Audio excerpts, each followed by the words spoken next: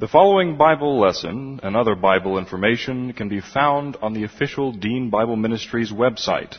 That's found at www.deanbible.org. That's www.deanbible.org. Dr. Dean is the pastor of West Houston Bible Church. And now, here's Dr. Dean with the Bible lesson. Trust in the Lord with all your heart and lean not on your own understanding. In all your ways acknowledge Him, and He will direct your paths. Be anxious for nothing, but in everything, by prayer and supplication with thanksgiving, let your requests be made known unto God. And the peace of God, which surpasses all comprehension, shall defend your hearts and minds in Christ Jesus. Trust in the Lord forever, for in the Lord Jehovah is everlasting peace. Thou wilt keep him in perfect peace, whose mind is stayed on thee, because he trusteth in thee. Before we begin our study this evening, let's have a few moments of silent prayer to give all of us an opportunity to make sure we're in fellowship, ready to focus on the study of God's Word. Use 1 John 1:9 if necessary. Then I'll open in prayer. Let's pray.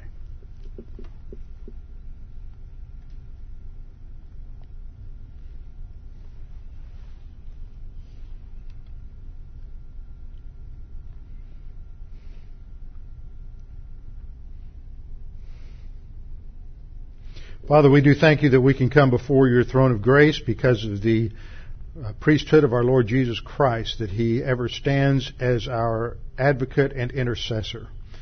Father, we thank you that we have your word that you have revealed to us, and that as we study your word, we can develop a storehouse of doctrine in our soul that God the Holy Spirit uses as the resource through which He guides and directs us. We utilize your word to make wise decisions that we can go through this life producing something of skill and value that glorifies you. Now, Father, as we study your word this evening, help us to understand these things, put them together so that it helps us grow, advance, mature as believers. We pray this in Christ's name. Amen. Well, for the last 3 weeks or so, we've been studying the issue of divine guidance. How do you know God's will? And we are coming to the end of this study. Last week we got very close, but we didn't have enough time to go into all of the last illustration I wanted to use from the Old Testament, which is one of the more unusual episodes in the Old Testament, but it incorporates all three kinds of divine will that we have spoken of. But when we come to this question of divine guidance, as I pointed out, most Christians have really bizarre views of how to know God's will. And they come up with all kinds of mystical ways to discern God's will. And somebody sent me an illustration of this the other day, which I just had to share with you because it's so personal. After starting a new diet, the old lady in the cartoon says, I altered my drive to work to avoid passing my favorite bakery. I accidentally drove by the bakery this morning, and as I approached, there in the window was a host of goodies. I felt this was no accident, so I prayed, Lord, it's up to you. If you want me to have any of those delicious goodies, create a parking place for me directly in front of the bakery. And sure enough, on the 8th time around the block, there it was. God is so good.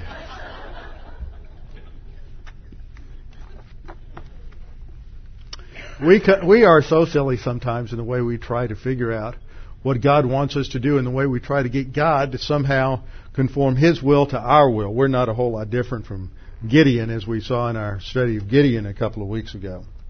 So tonight I want to look at another instance of someone who tries to resist God's will, because in the Balaam episode in Numbers chapter 22, we have an example of 3 different kinds of divine will. Remember, I talked about the fact that we have the directive will of God, or the revealed will of God, or even just the directive will of God, but we have the decreed will of God, or the sovereign will of God, which includes God's permissive will. The sovereign will of God is God's decree for what will take place in human history according to His foreknowledge. So we have the sovereign will of God. We don't know what it is until it happens.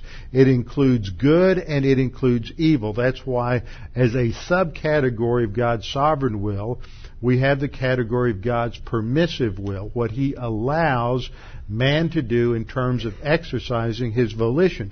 But even when man has freedom to exercise his volition, that is under the sovereign will of God, so that you may want to exercise your volition freely in X direction, and God just isn't going to let you. Have you ever noticed that before?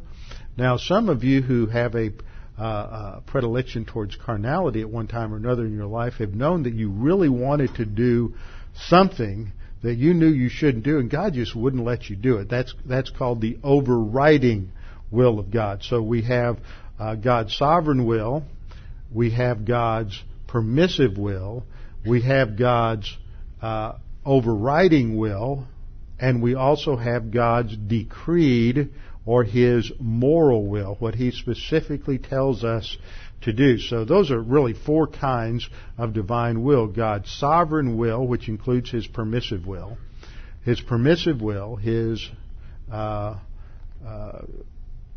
moral sovereign will, His permissive will, His overriding will, and His decreed will.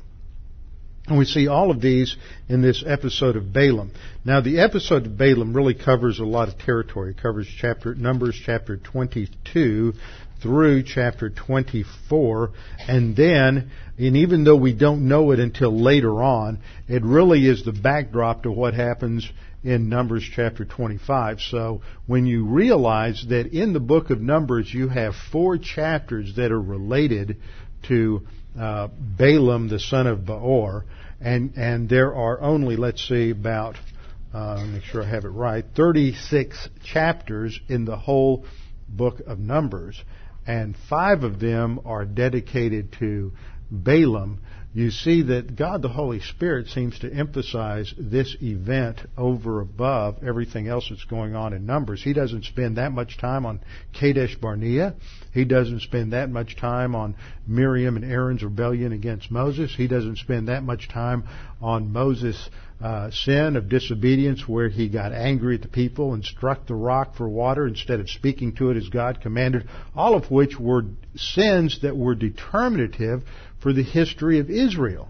But then all of a sudden we come to Numbers chapter 22 and this bizarre character of Balaam. Some people think he's demon possessed. Other people think that he's just a rebellious believer. I mean, there's just, and the rabbis just thought he was almost the devil embodied. And some of the ways in which they describe the things that went on here just border on the bizarre and how they interpret how he did the divination. I'm not even going to explain some of them. They're they're border on pornographic. That'll give you a little bit of an idea. Now your imagination is just going to run wild, and I've distracted you for the rest of the hour. Numbers chapter 22 gives us a story of Balaam. Balaam is a diviner. He's also called he's not called a prophet here. He is a diviner. He is not a Jew. He is a cousin. He's from the land of Aram, back where Abram's descendants live, in the area that we've studied in our study of Genesis. In Numbers 22, we come to a situation where the Jews have come around from Kadesh Barnea, and they are about to enter into the land. Let me advance the slide here so we can come to our map. There. That's about the best I could do in terms of getting a broad enough map for us, but down here in the lower left-hand corner, actually it would be just off the map, is the location of Kadesh Barnea. And as the Jews came to Kadesh Barnea for the second time, and this is in preparation for going into the land, they come across the southern part of Israel known as the Negev, cross south of the Dead Sea, and God instructed them to completely go around Moab, and Ammon because God had guaranteed their inheritance. So they had to go all the way to the east side of Moab and come completely around Moab. And as they came back, after they'd gone north of Moab and Ammon, and they came back to the west to cross the Jordan River to go into the land of Canaan, they did battle with Sihon and with Og. They did battle with Sihon, the king of the Amorites, and Og, who was the king of Bashan, and they defeated both of them in 2 battles, which secured for the Jews all of the Transjordan. That's the land across the Jordan on the east side of the Jordan. But it literally put the fear of God into the Moabites. And twice it mentions the fear and the dread that they felt because, of course, they were only 40 years removed from the Exodus, and they had heard all the stories about what the God of the Jews, what Yahweh, the God of the Jews, had done to the Egyptians with the 10 plagues and then the complete and massive destruction of the Egyptian army. In fact, you don't hear anything about the Egyptian army for about 200 to 300 years in Scripture because the culture was just decimated as a result of God's judgment on them. And this just put fear into the hearts of all the Canaanites. And that's one of the weird little ironies that you get into here is when the Jews came to Kadesh Barnea and were sending the 12 spies into the land, the 10 spies came back saying, "Oh, we can't do this. We're scared to death. There are giants in the land and there's way too many people and they have fortified cities. We can't do it." And of course, well, you know the story. Joshua and Caleb stood firm and they said, "We can trust God." But here you have these 10 spies who are scared to death and they don't realize that the Canaanites had all heard the stories of what had happened just a year or two before, and they're more afraid of the Jews and of what their God is going to do to them than the Jews are. And they had this tremendous opportunity to take advantage of that and to defeat them, but because they failed to trust God, they had to spend another 38 years wandering around in the wilderness before the next generation would be allowed to make that cross into Jordan. So this is the setting of Numbers chapter 22, is the Jews have now come to the plains of Moab, which is located right about here, just to the east side of the Jordan River, just north of the Dead Sea. And it is there that Moses gives his parting speech to them, which is his last sermon, which is the book of Deuteronomy. But that comes after the events that we're talking about. As they approach the plains of Moab, the king of Moab is scared to death, and so he decides that he's going to do something to destroy the Jews.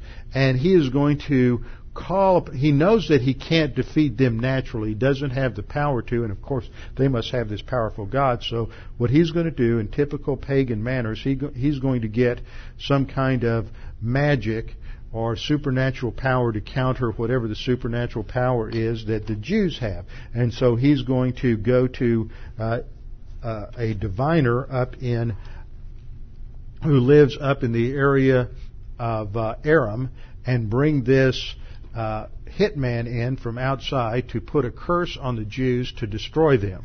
And so in the background of all this you have divination and you have magic and you have the true form of prophecy versus a false form of prophecy. So a lot of things that we've sort of studied in the last few months comes together as a background in this situation. Let me just read the first 4 verses to you to get the setting.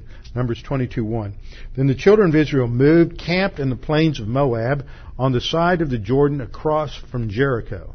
Now Balak the son of Zippor saw that all that the Israelites had done to the Amorites, and Moab was exceedingly afraid of the people because they were many.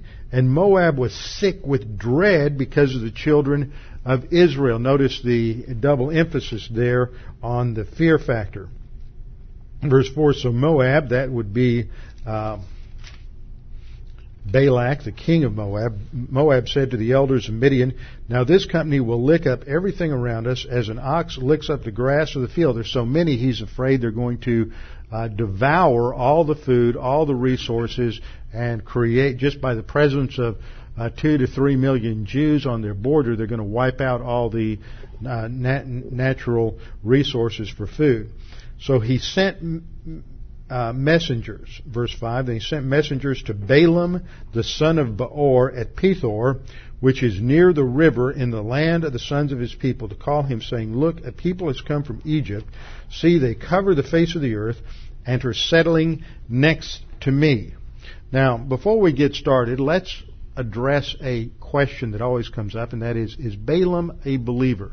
Now, if you don't know the story, what happens is Balaam is presented as a diviner, as someone who has this magical power to bless and curse. This is expressed in verse 6. Therefore, in his invitation, Balak says, Therefore, please come at once, curse this people for me, for they are too mighty for me. Perhaps I shall be able to defeat them and drive them out of the land. Notice the pagan reliance upon magic and power there. That are sort of New Age mysticism in the Old Age format. Perhaps I shall be able to defeat them and drive them out of the land, for I know that he whom you bless is blessed, and he whom you curse is cursed. Now, does that verbiage sound familiar to anybody? That's the same verbiage we have in the Abrahamic covenant, and I think that the writer puts it that way so we recognize that parallel there. We have to ask the question, is Balaam a believer? Now, what Balaam's going to do is he's going to come he's going to have these 3 or 4 episodes. Finally, God's going to let him come. He's going to try to curse Israel. He's not going to be able to curse Israel. Every time he opens his mouth, a legitimate prophecy of revelatory prophecy from God comes out that doesn't fit the pattern of typical divination. You have all kinds of divination that was used at this particular time, but it doesn't fit any of those patterns. It is unique because God's way of revealing himself and communicating to man is always categorically different from the pagan way of doing things, which we'll see. And in the midst of this, we have the episode with Balaam and his talking ass, because God performs this miracle and allows his donkey to talk to him when he's abusing him and mistreating him, and uses that to create a teaching moment in the life of carnal Balaam. So the question is Balaam a believer? And there's a tremendous amount of debate over this, because you always have one group of people who think that they look at Balaam, who is referred to and used 3 times in the New Testament as an illustration of evil. In fact, we come into we've seen him a couple of times in Revelation chapter 2, where he is compared to the Nicolaitans, this group of people who are promoting false doctrine in the early church in Pergamum and Thyatira. So, because he's used that way in Revelation 2, he's used that way in Jude as an example of evil, many people think, well, automatically that he was an unbeliever. However, there's some things that we need to pay attention to in the text. For example, first of all, in Numbers 22, verse 18, Balaam refers to God as, well, let me back up. Balaam refers to God as Yahweh my God. Look at that in Numbers 22:18. Then Balaam answered and said to the servants of Balak, Though Balak were to give me his house full of silver and gold, I could not go beyond the word of who? Of Yahweh my God, to do less or to do more. So he recognizes who Yahweh is and refers to him as my God. Second, he confesses his sin. When he realizes his sin after the episode with the talking ass, he confesses his sin in Numbers 22:34. Balaam said to the angel of Yahweh, I have sinned, for I did not know you stood in the way against me. He clearly recognizes who it is that's opposing him on his way to Moab to curse Israel. Third, Balaam expresses a desire to die with the righteous in Numbers chapter 20. That should be 23, verse 10. I pulled the wrong verse in there. Numbers 23, Numbers 23, verse 10 reads, Who can count the dust of Jacob or number 1/4 of Israel? Let me die the death of the righteous, and let my end be like his. So he wants to die like and in the company of the righteous. And then in Numbers 24, verse 2, when he prophesies, Balaam raised his eyes and saw Israel encamped according to their tribes, and what? The Spirit of God came upon him. And there is not a single example that I can find in the Old Testament where the Spirit of God comes upon an unbeliever. Now you have a number of examples, especially in Judges, where the Spirit of God comes on believers, like Jephthah, who defeats the enemy afterward, but then he makes this foolish vow to offer as a burnt offering whatever comes out of the door of his house to greet him when he comes home. When he comes home victorious, his daughter runs out the front door of the house to greet him and welcome him home. And the text says he did to her as he vowed. He offers her as a burnt offering. Very pagan practice. And that's the point, is that these leaders of Israel during the time of the Judges were acting like the pagan nations surrounding them. And then you have the Spirit of the Lord comes upon Samson several times, and Samson's a womanizer. He never met a fleshly desire that he didn't want to instantly give into. He's just a picture of an extremely lust-oriented, uncontrolled, unself-disciplined individual. And then you have Saul also. The Spirit of God comes upon Saul, and Saul ultimately becomes a believer and ultimately becomes disobedient and rebellious and is disciplined by God, and the kingdom is taken from him. Now, people will try to argue that these aren't believers, but the text doesn't ever say that. In fact, with Saul, we are told not only that the Spirit came upon him and he prophesied, but we're also told at the end of his life, when Samuel comes back from the grave, the only time that ever happened in history where you have a true example of somebody that God allowed to come back and speak, Samuel came back and he said to Saul, "Tomorrow you and your sons will be with me." And being with me must be taken literally to mean that they would be with Samuel, where in paradise in the Old Testament, not in heaven, because they didn't get, Old Testament saints weren't transferred to heaven until after the resurrection of Jesus Christ.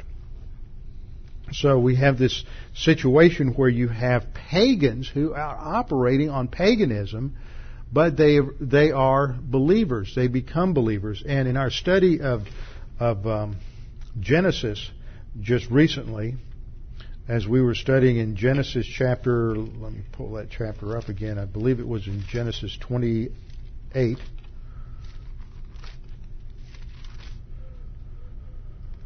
Right, chapter 31. Genesis chapter 31, we have this one verse, I pointed this out several weeks ago when we studied this, that is not mentioned by most people when they talk about Abraham's background. That Abraham came out of Ur of the Chaldees, and they always go to this passage in Joshua that talks about the fact that the ancestors of Abraham worshipped the moon god back in Ur of the Chaldees, and so everybody camps out on that verse and talks about how Abram's ancestors were all idolatrous, and they followed in the idolatrous religion of the Chaldeans, but Abraham for some reason became a worshiper of God. And people just overlook verse 53 of Genesis 31, where Laban, who remember is a cousin of Abraham, Laban says to Jacob, "The God of Abraham, the God of Nahor," who is Abraham's brother, "and the God of their father," which would be Terah, "judge between us."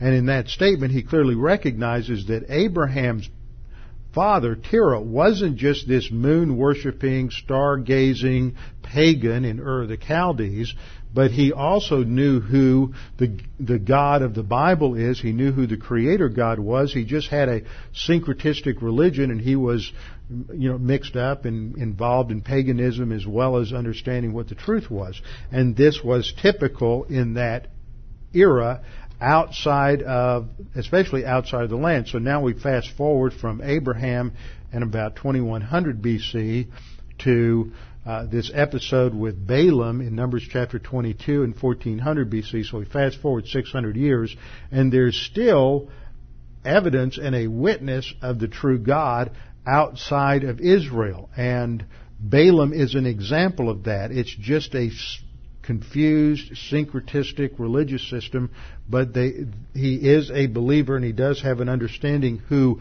Yahweh, my God, is. But he's involved in carnality and paganism and this whole almost a cult that operated in his area of Mesopotamia. And we're told back in chapter 22 of Numbers that they sent to Balaam the son of Beor at Pethor.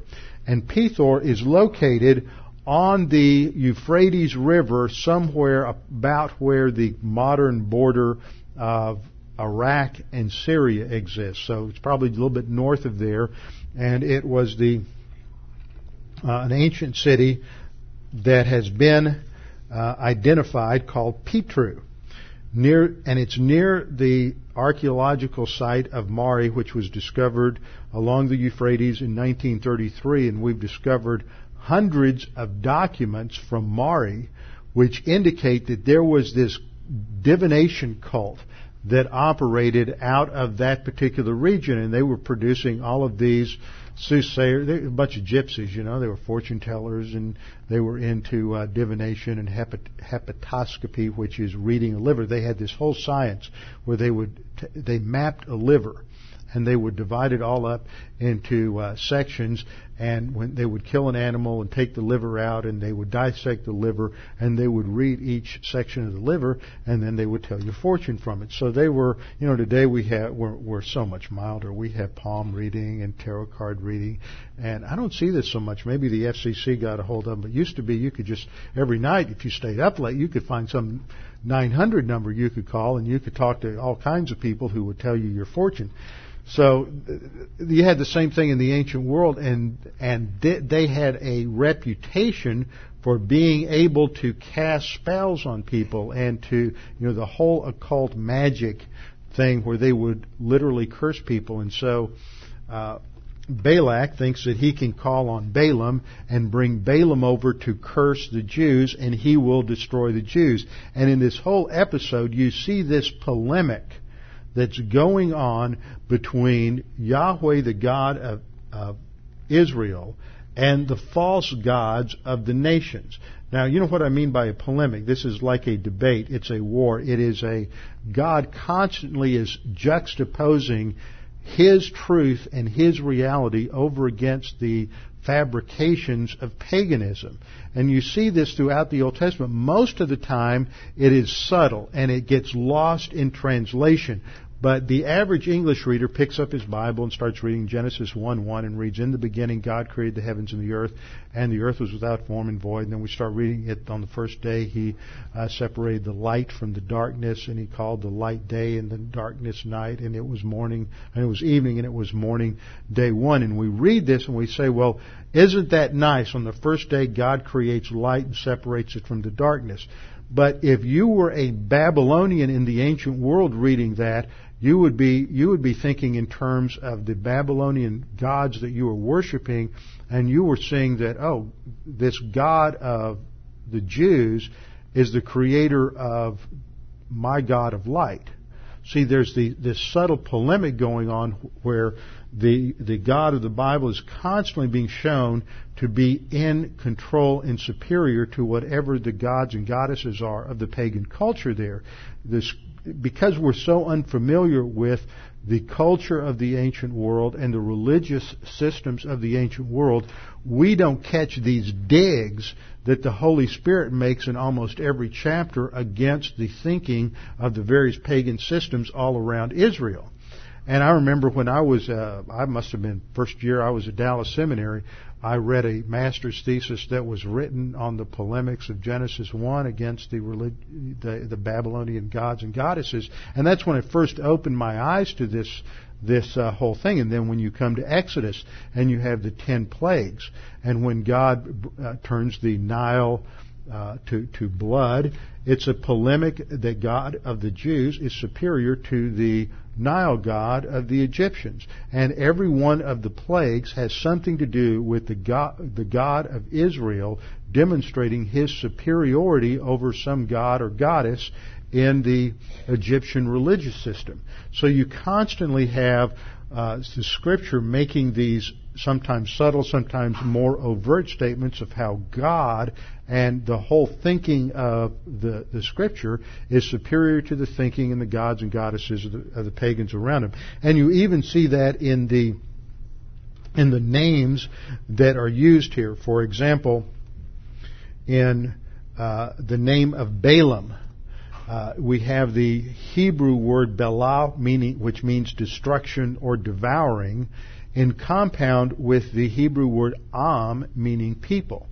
And so his name means the destroyer of the people. But Balaam wasn't a Jew, was he? He was from Aramea.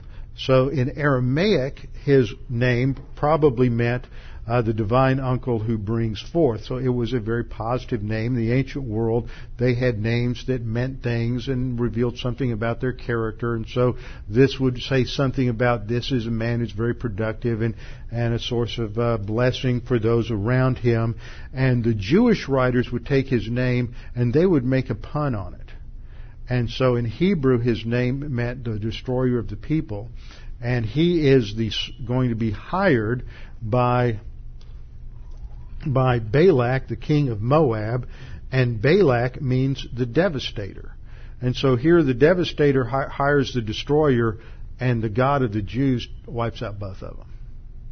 So you see this play that's going on in the background that we miss in English because we're just so divorced from the culture and the language and everything else. But God is constantly using all kinds of levels of communication in the text to demonstrate the superiority of his power and his purpose. So the king of Moab calls for Balaam and wants Balaam to come and curse Israel. And before he does that, God appears to him, verse 9. Then God came to Balaam and said, "Who are these men with you?" So Balaam said, "Balak the son of Zippor, king of Moab, has sent to me saying," and it repeats what he was asked to do, to come and curse the Jews. And then in verse 12, God said to Balaam, "You shall not go with them. You shall not curse the people, for they are blessed." Now, what kind of will of God is that? Let's think about this. Is this the sovereign will of God? Is this the permissive will of God? Is this the decreed will of God, or is this the overriding will of God? This is the decreed will of God. God is stating specifically through special revelation to Balaam that he is not to leave home, he's not to go with them, he's not to go and to curse the Jews. So the next morning Balaam gets up and he has to be obedient to God. When God speaks, and you know it's God that's speaking, you can't do anything else. And he says, "Go back to your land. The Lord has refused to give me permission to go with you." And so they go back to Balak. Now this must have taken some time because it's about 300 or 400 miles from Moab to Pethor, where he's located. Pethor, where he's located. And the princes of Moab rose and went to Balak, said he refuses to come. Balak sent another delegation to him, and once again they're going to offer a bribe. Say, "I will honor you greatly." Honor in the Scripture always has to do with pay. Just as a side note, when it comes over into 1 Timothy, Paul says an elder is worth double honor. That doesn't mean that you're just nicer to the pastor. It means that he's supposed to get twice the pay of anybody else. Just thought I'd throw that in. That's how honor is used in the Scripture. Honor is referred to giving financial remuneration to somebody. So he says, "I will certainly honor you greatly." In other words, I'm going to give you a big paycheck if you will come and curse Israel. There'll be a great financial reward for you. Therefore, please come curse this people for me. Then Balaam answered and said to the servants of Balak, "Though Balak were to give me his house full of silver and gold, I cannot go beyond the word of the Lord my God to do less or to do more." So he recognizes the authority of God and that God has given him direct revelation that he can't do that. So he says, please also stay here tonight that I may know what more the Lord will say to me. So now he's going to start bargaining with God. He's going to see if he can't find a loophole somehow in God's decreed will, which will allow him to go with the people. And so God came to him at night in verse 20 and said, if the men come to call you, rise and go with them, but only the word which I speak to you, that you shall do. So now what do we have? What kind of will is this? Is this the sovereign will of God? Is this the permissive will of God? Is this the decreed will of God? Or is this the overriding will of God? What do we have here? We have almost a correlation between the permissive will of God and the decreed will of God, because God's revealing what His permissive will is here. I'm going to allow you to go with Him. And of course, Balaam wants to take advantage of that. He's saying, well, if I can just get down there, then I go ahead and curse Israel. And God recognizes that's what He is doing. So now in verse 22, then God's anger, which is not the fact that God suddenly realized what Balaam was going to do and was going to take advantage of him, but the anger of God always has to do with the condemnation of divine justice. God, in His omniscience, knew a millennia before this that Balaam was going to try to take advantage of God's permissive will. So if God's always known that, has God always been angry? I mean, that's where you get into this silliness of thinking that these emotions in God are what we think of as emotion. The phraseology wrath of God is, for the most part, an anthropomorphism or anthropopathism in the Scripture used to express the severity of God's judgment. Just as we might talk about going to court and we'll say, well, the judge threw the book at me. Well, we don't literally mean that the judge picked up a law book and threw it at us. We're using that as an expression to indicate the severity of his judgment, that we experienced the wrath of the court, but we didn't have a judge that got angry at us, because nobody would want an emotional judge. We want a judge who's fair and objective, even if he does throw the book at us. So God's anger indicates that God in His justice now is going to condemn or judge Balaam. And God's anger, He's going to discipline Balaam. God's anger is aroused because he went and the angel of the Lord took his stand in the way as an adversary against him. So he's going down along the path and the angel of the Lord appears in front of him, but only the donkey sees the angel of the Lord. And the angel of the Lord is pictured here as large and powerful and dressed like a warrior. And the donkey, of course, is no dummy and wants to get out of the way. So the donkey saw the angel of the Lord standing in the way with his drawn sword in his hand, and the donkey turned aside out of the way and went to the field. And so Balaam, so we see he's impatient, he's angry, he wants to get after that money, and so he starts beating the donkey to turn the donkey back into the road. And the angel of the Lord stood in the narrow path between the vineyards, with a wall on one side, a wall on the other side. And the donkey saw the angel of the Lord and again tries to shy away, goes up against the wall, crushes Balaam's foot. And then there's a third encounter in verse 26. The angel of the Lord went further, stood in a narrow place where there was no way to turn either to the right hand or the left hand. And when the donkey saw the angel of the Lord, she lay down under Balaam. She just refused to go forward. And Balaam's anger is aroused. He strikes the donkey with a staff. So the Lord opened the mouth of the donkey, and she said to Balaam, here's the donkey talking. There's just such great humor in this. I mean, the writers of Scripture they're just making such a fool out of Balaam in all of this, and portraying him in this with such a lack of respect that he's just such an idiot. That the Lord opened the mouth of the donkey, and she said, what have I done to you that you've struck me 3 times? And Balaam doesn't blink. He starts talking to the donkey. And he said, because you've abused me. I wish there were a sword in my hand, for I would kill you. Isn't that typical? We get mad at somebody because they're doing the right thing, and we just get mad at them because they won't let us do what we want to do. And so he's blaming the donkey, and the donkey says, am I not your donkey on which you've ridden ever since I became yours to this day? Did I ever do anything like this to you before? No. Don't you think there might be a good reason that I did something like this? I've been protecting you. At that point, the angel of the Lord opens Balaam's eyes, and he sees the angel of the Lord standing there. Well, the point of all of this is to indicate something about the relationship of the beast of burden who is to serve Balaam, and an analogy being drawn in Balaam's dense head that he is to serve God and do what God tells him to do. And so the angel of the Lord questions him, says, "Why have you struck your donkey these 3 times?" And the other side of this is, the donkey hasn't done anything wrong to you. Why have you struck him 3 times? Okay, Israel hasn't done anything wrong to you. Why do you want to go curse them? There's this analogy there.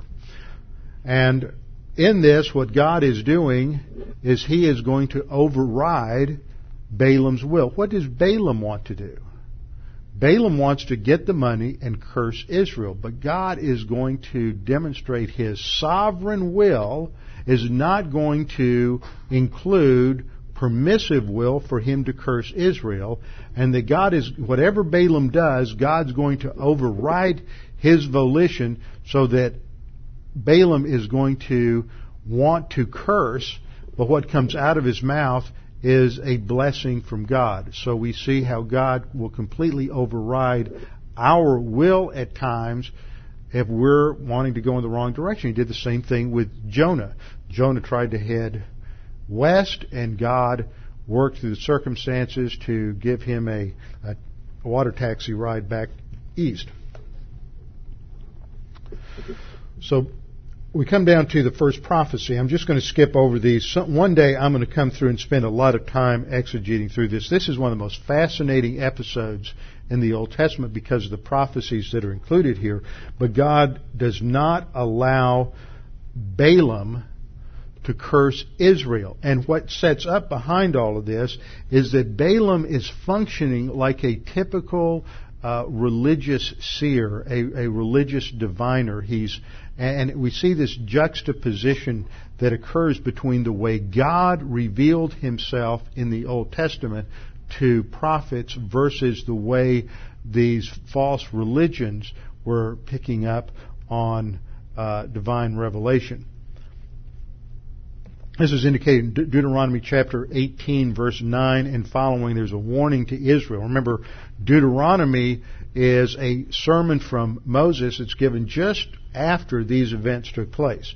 Deuteronomy 18:9, God says, "When you come into the land which the Lord your God is giving you, you shall not learn to follow the abominations of those nations. There shall not be found among you anyone who makes his son or his daughter pass through the fire, or one who practices witchcraft." What was Balaam doing? With all this divination and everything, he's practicing forms of demonism. One who practices witchcraft, or a soothsayer, or one who interprets omens, or a sorcerer, or one who conjures spells, or a medium, a necromancer, or a spiritist, or one who calls up the dead. Medium, spiritist, one who calls up the dead are all talking about the same kind of activity. Somebody's trying to contact someone who's already dead, a necromancer. So Deuteronomy clearly prohibits this kind of activity, and this is how Balaam attempts to manipulate God to have the prophecy. In chapter 23, verse 1, Balaam said to Balak, "Build 7 altars for me and prepare for me here 7 bulls and 7 rams." Now this doesn't fit any of the types of offerings that are identified in Numbers 1 through 5. It's not a burnt offering like God defined a burnt offering. This is a perverted form of a burnt offering. But we know from the various documents that these diviners, these magicians in Mari used, that this was standard operating procedure. This is how they were manipulating the gods, is through these kinds of sacrifices. And they mention the same thing of building 7 altars and having 7 sacrifices for in order to impress the gods and manipulate the god to speak through them. So Balak did just as Balaam had spoken, and they offered the bull and the ram on each altar, and then God speaks to Balaam. He meets him in verse 4, and he puts a word in his mouth and says, "This is what you'll speak." And he can't say anything else, so he goes back. And notice, it never uses the word prophecy, it says oracle. Balak the king of Moab has brought me from Aram, from the mountains of the east. Come curse Jacob for me, and come denounce Israel. So he's just rehearsing what has happened historically, that Balak has called upon him to come and curse Jacob and denounce Israel. He says, how shall I curse whom God has not cursed? And how shall I denounce whom the Lord has not denounced? For from the top of the rocks I see him. From the hills I behold him. There, a people dwelling alone, not reckoning itself among the nations. Who can count the dust of Jacob or number 1/4 of Israel? What was God's promise to Abraham? That his descendants would be more numerable than the sands of the seashore and the stars in the sky.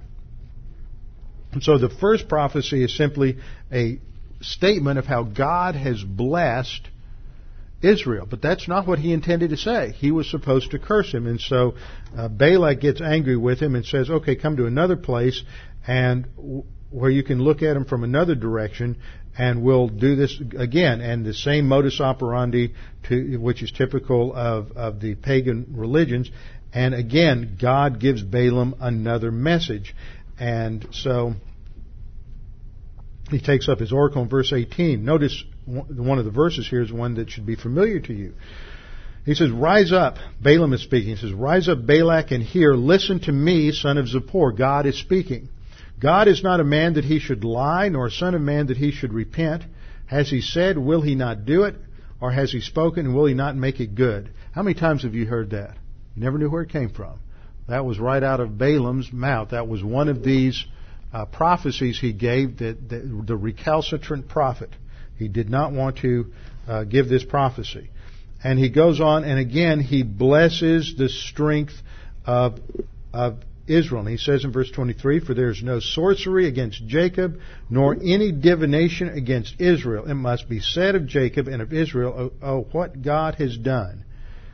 In other words, there's such a contrast that God is going to draw in what happens in Israel, and the whole modus operandi of everything that happens in Israel's religion is so different from what happens in the pagan religions. And we've studied this on Thursday night in Hebrews several times, that while there are similarities between how God revealed himself to the prophets in the Old Testament, it's not to be taken as the same thing as what happens in the pagan religions. And you so often will see people come back and they'll say, well, in the Old Testament, they had this sort of mystical encounter with God.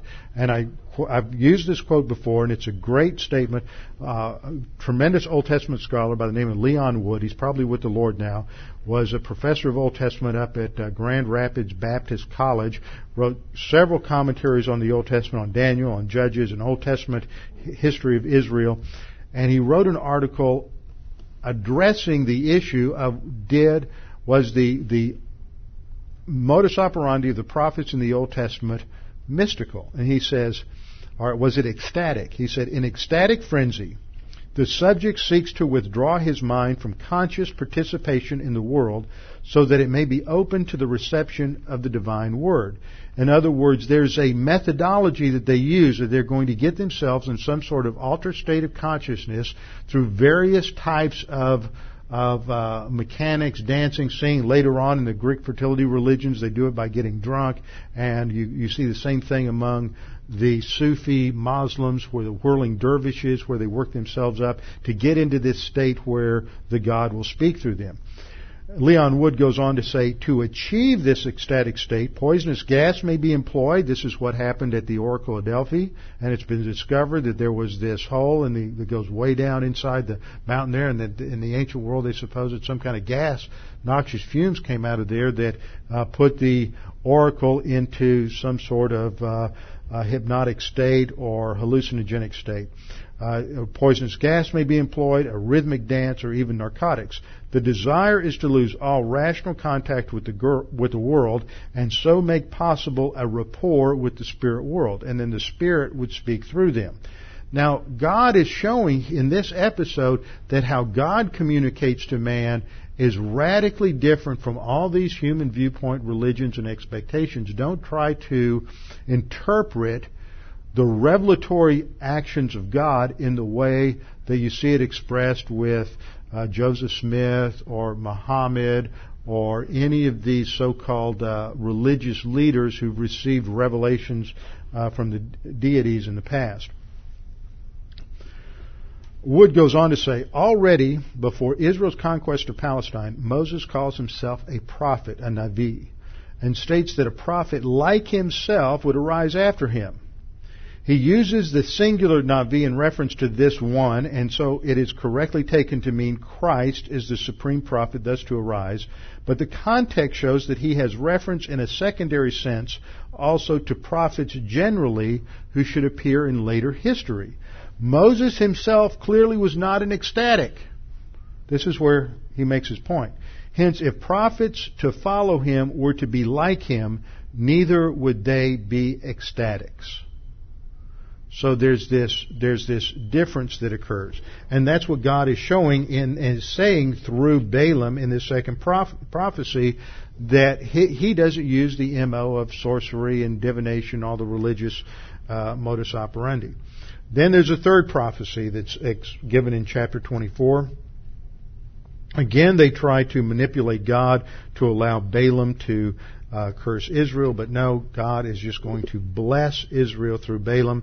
And his third utterance, the utterance of Balaam the son of Beor, the utterance of the man whose eyes are open, the utterance of him who hears the words of God. Notice, he hears the words of God. This is totally different modus operandi here than what he was used to. He's like the witch of Endor. Remember, the witch of Endor at the end of Samuel has been going through this typical medium magical operation and working with a ventriloquist or Ov demon in the Hebrew and Gostramuthos demon in the Greek, ventriloquist demon. And what happened at that time was there would just be this disembodied voice that would come like a ventriloquist, and this was the dead person speaking. And so when she cast her spell and instead of hearing a voice, Samuel appeared, she was shocked because this wasn't how it was done. Well, that's what's happening with Balaam. He's so used to using the typical magical divination practices to get the gods to speak that all of a sudden when Yahweh, God of Israel, is speaking through him, it's just a completely different kind of thing, and he uses different words to describe it. And therein he blesses Israel and talks about their future blessing and prosperity, and concluding in verse 9 by saying, "Blessed is he who blesses you, and cursed is he who curses you." And then I'm just skipping over the highlights here. In the last prophecy, by this time he completely gives up the regular pagan method of operation, and he just goes up on a hill overlooking the people, and then God gives him his fourth prophecy. And this was one of the greatest messianic prophecies in the Old Testament. And in verse 17 he says, "I see him, but not now." He's talking about the Messiah. "I see him, but not now. I behold him, but not near.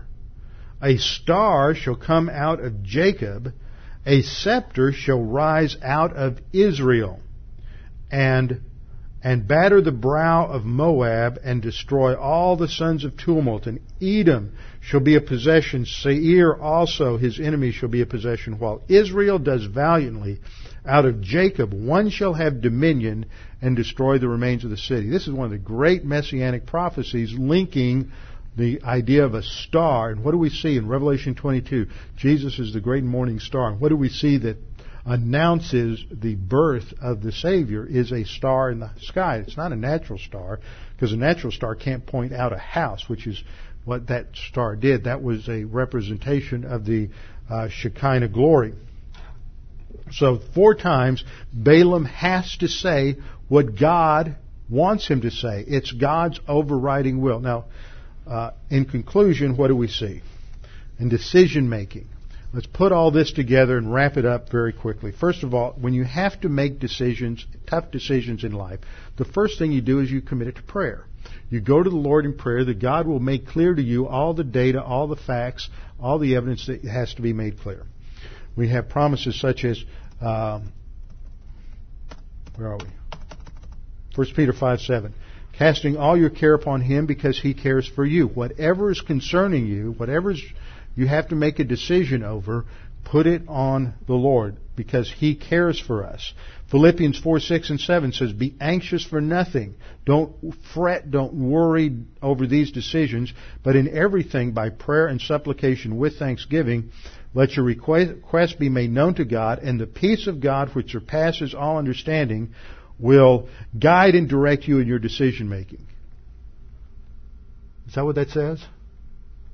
I just want to see if you're still awake. That's not what it says, but that's how so many Christians read it. The peace of God will guide and direct you in your decision making. That's not what it says. It says the peace of God will guard or protect your hearts and minds. God will protect you, but it's not the last part of this verse isn't a guidance mechanism. The issue is committed to the Lord in prayer. Make sure you're in fellowship. That's the second thing. Confession, 1 John 1:9. Make sure you're in fellowship as you go through the decision-making process. Third, evaluate your motives in making the decision. You want to do choice A. That's what you really want to do. Why? What are your motives? Evaluate your lust patterns of your sin nature. You know it. You can be honest. Are you being motivated by power lust? Are you being motivated by greed, materialism, money lust? You're being motivated by sex lust? Is there any sin that's underlying your desire to do that? If not, great. Move ahead to the fourth point. Fourth point is to search the wisdom literature of the Scripture to see if that category is addressed. Is it financial? Does it have to do with family? Does it have to do with education? Does it have to do with taking care of friends or family? Whatever it may be, you can go through the Proverbs, and this is something that anybody can do, is read the Proverbs. Each Proverbs deals with a different category. Just get out a spiral notebook and start labeling the categories and write out all the proverbs under each category. Does it have to do with money? Does it have to do with work? Does it have to do with family? Does it have to do with lust? Does it have to do with wisdom? Whatever it has to do, you can go through and categorize all the different proverbs and then go back and use that as something to search through when you have decisions to make. Fifth, after you go through the wisdom literature, search the Scriptures to see if there are any biblical mandates that relate to the area that you're making a decision on. Are you having to make a decision about money, purchase of a home, indebtedness, moving, family responsibilities that may be involved if you move out of an area, whatever it may be? List the biblical mandates which may be involved. Sixth, answer key questions related to your spiritual life. Will this enhance or detract from my spiritual life and spiritual growth? In what ways can this decision impact my ability to serve the Lord with reference to my own spiritual gift? We all have spiritual gifts. A lot of people say, well, I don't know what mine is. Probably you have a gift of service, which is a broad category, and you can operate in service in many different ways in a local church, in music, in Sunday school, in cleaning the place, whatever it may be. There's lots of different ways you can utilize that gift, that spiritual gift of service. But if there are some decisions people make in life that they just can't do anything. They can't ever utilize their spiritual gift, and then one day they wake up and they're 45 or they're 50 and they go, I have the gift of pastor-teacher. Oops, what am I going to do now? Well, it's too late. Because you didn't make good decisions when you were younger, you were more concerned about other things. So ask this question, especially when you're young and you're working through key issues that impact the rest of your life.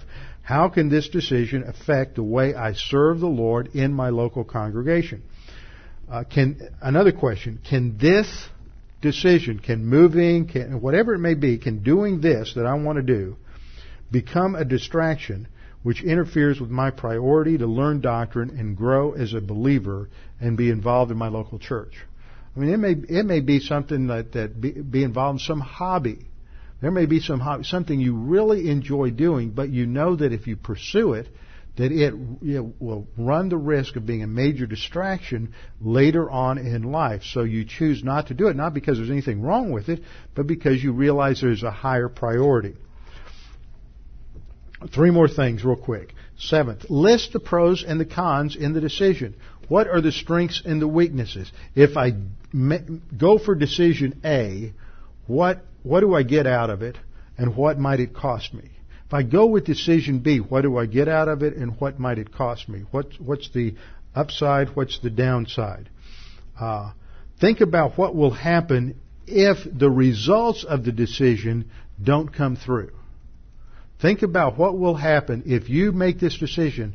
Let's say you have a job opportunity. You say, okay, I'm going to take this job. I'm going to go across the country, go to work for this company. They're promising me a tremendous salary, tremendous opportunities. It's just what I've always wanted. This has got to be God's will. Well, what happens if 3 months from now the company gets sold and the position is removed and you don't have a job anymore? How are you going to deal with that?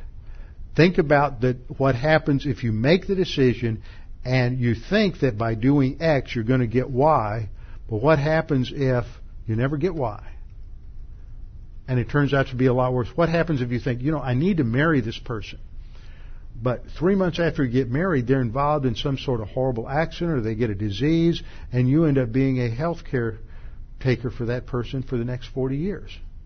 Think about that. Nobody ever thinks about that when they get married. When you stand up there and you go through the wedding vows, you say, for better or for worse. What people hear is for better, for prosperity, and health.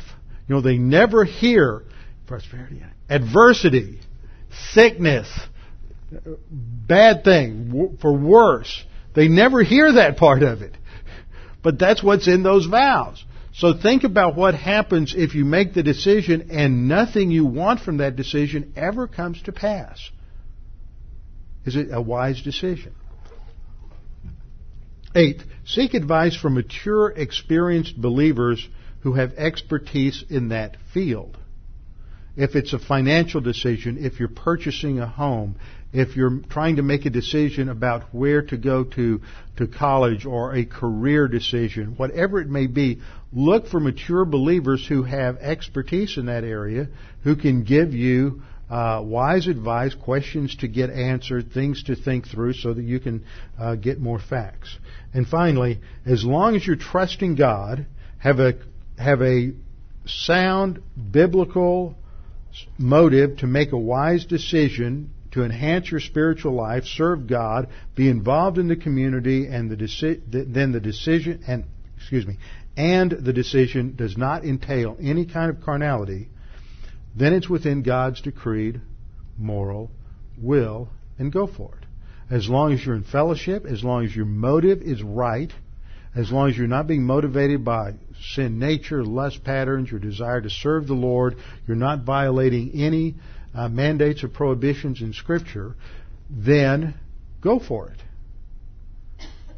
But realize that even when you make a decision and you do it for all the right reasons, and you take into account all the facts, that in God's sovereign will and in His overriding will, you may make decision X and never get what you want because God wanted you to be in that position to take you through a test of adversity. So just because things don't work out the way you thought they would doesn't mean it wasn't God's will or you made a bad decision. Because sometimes a good decision puts you in a position where God wants you to test you so that you can grow and mature as a believer. Okay, with that, we've pretty much covered the territory on understanding the will of God.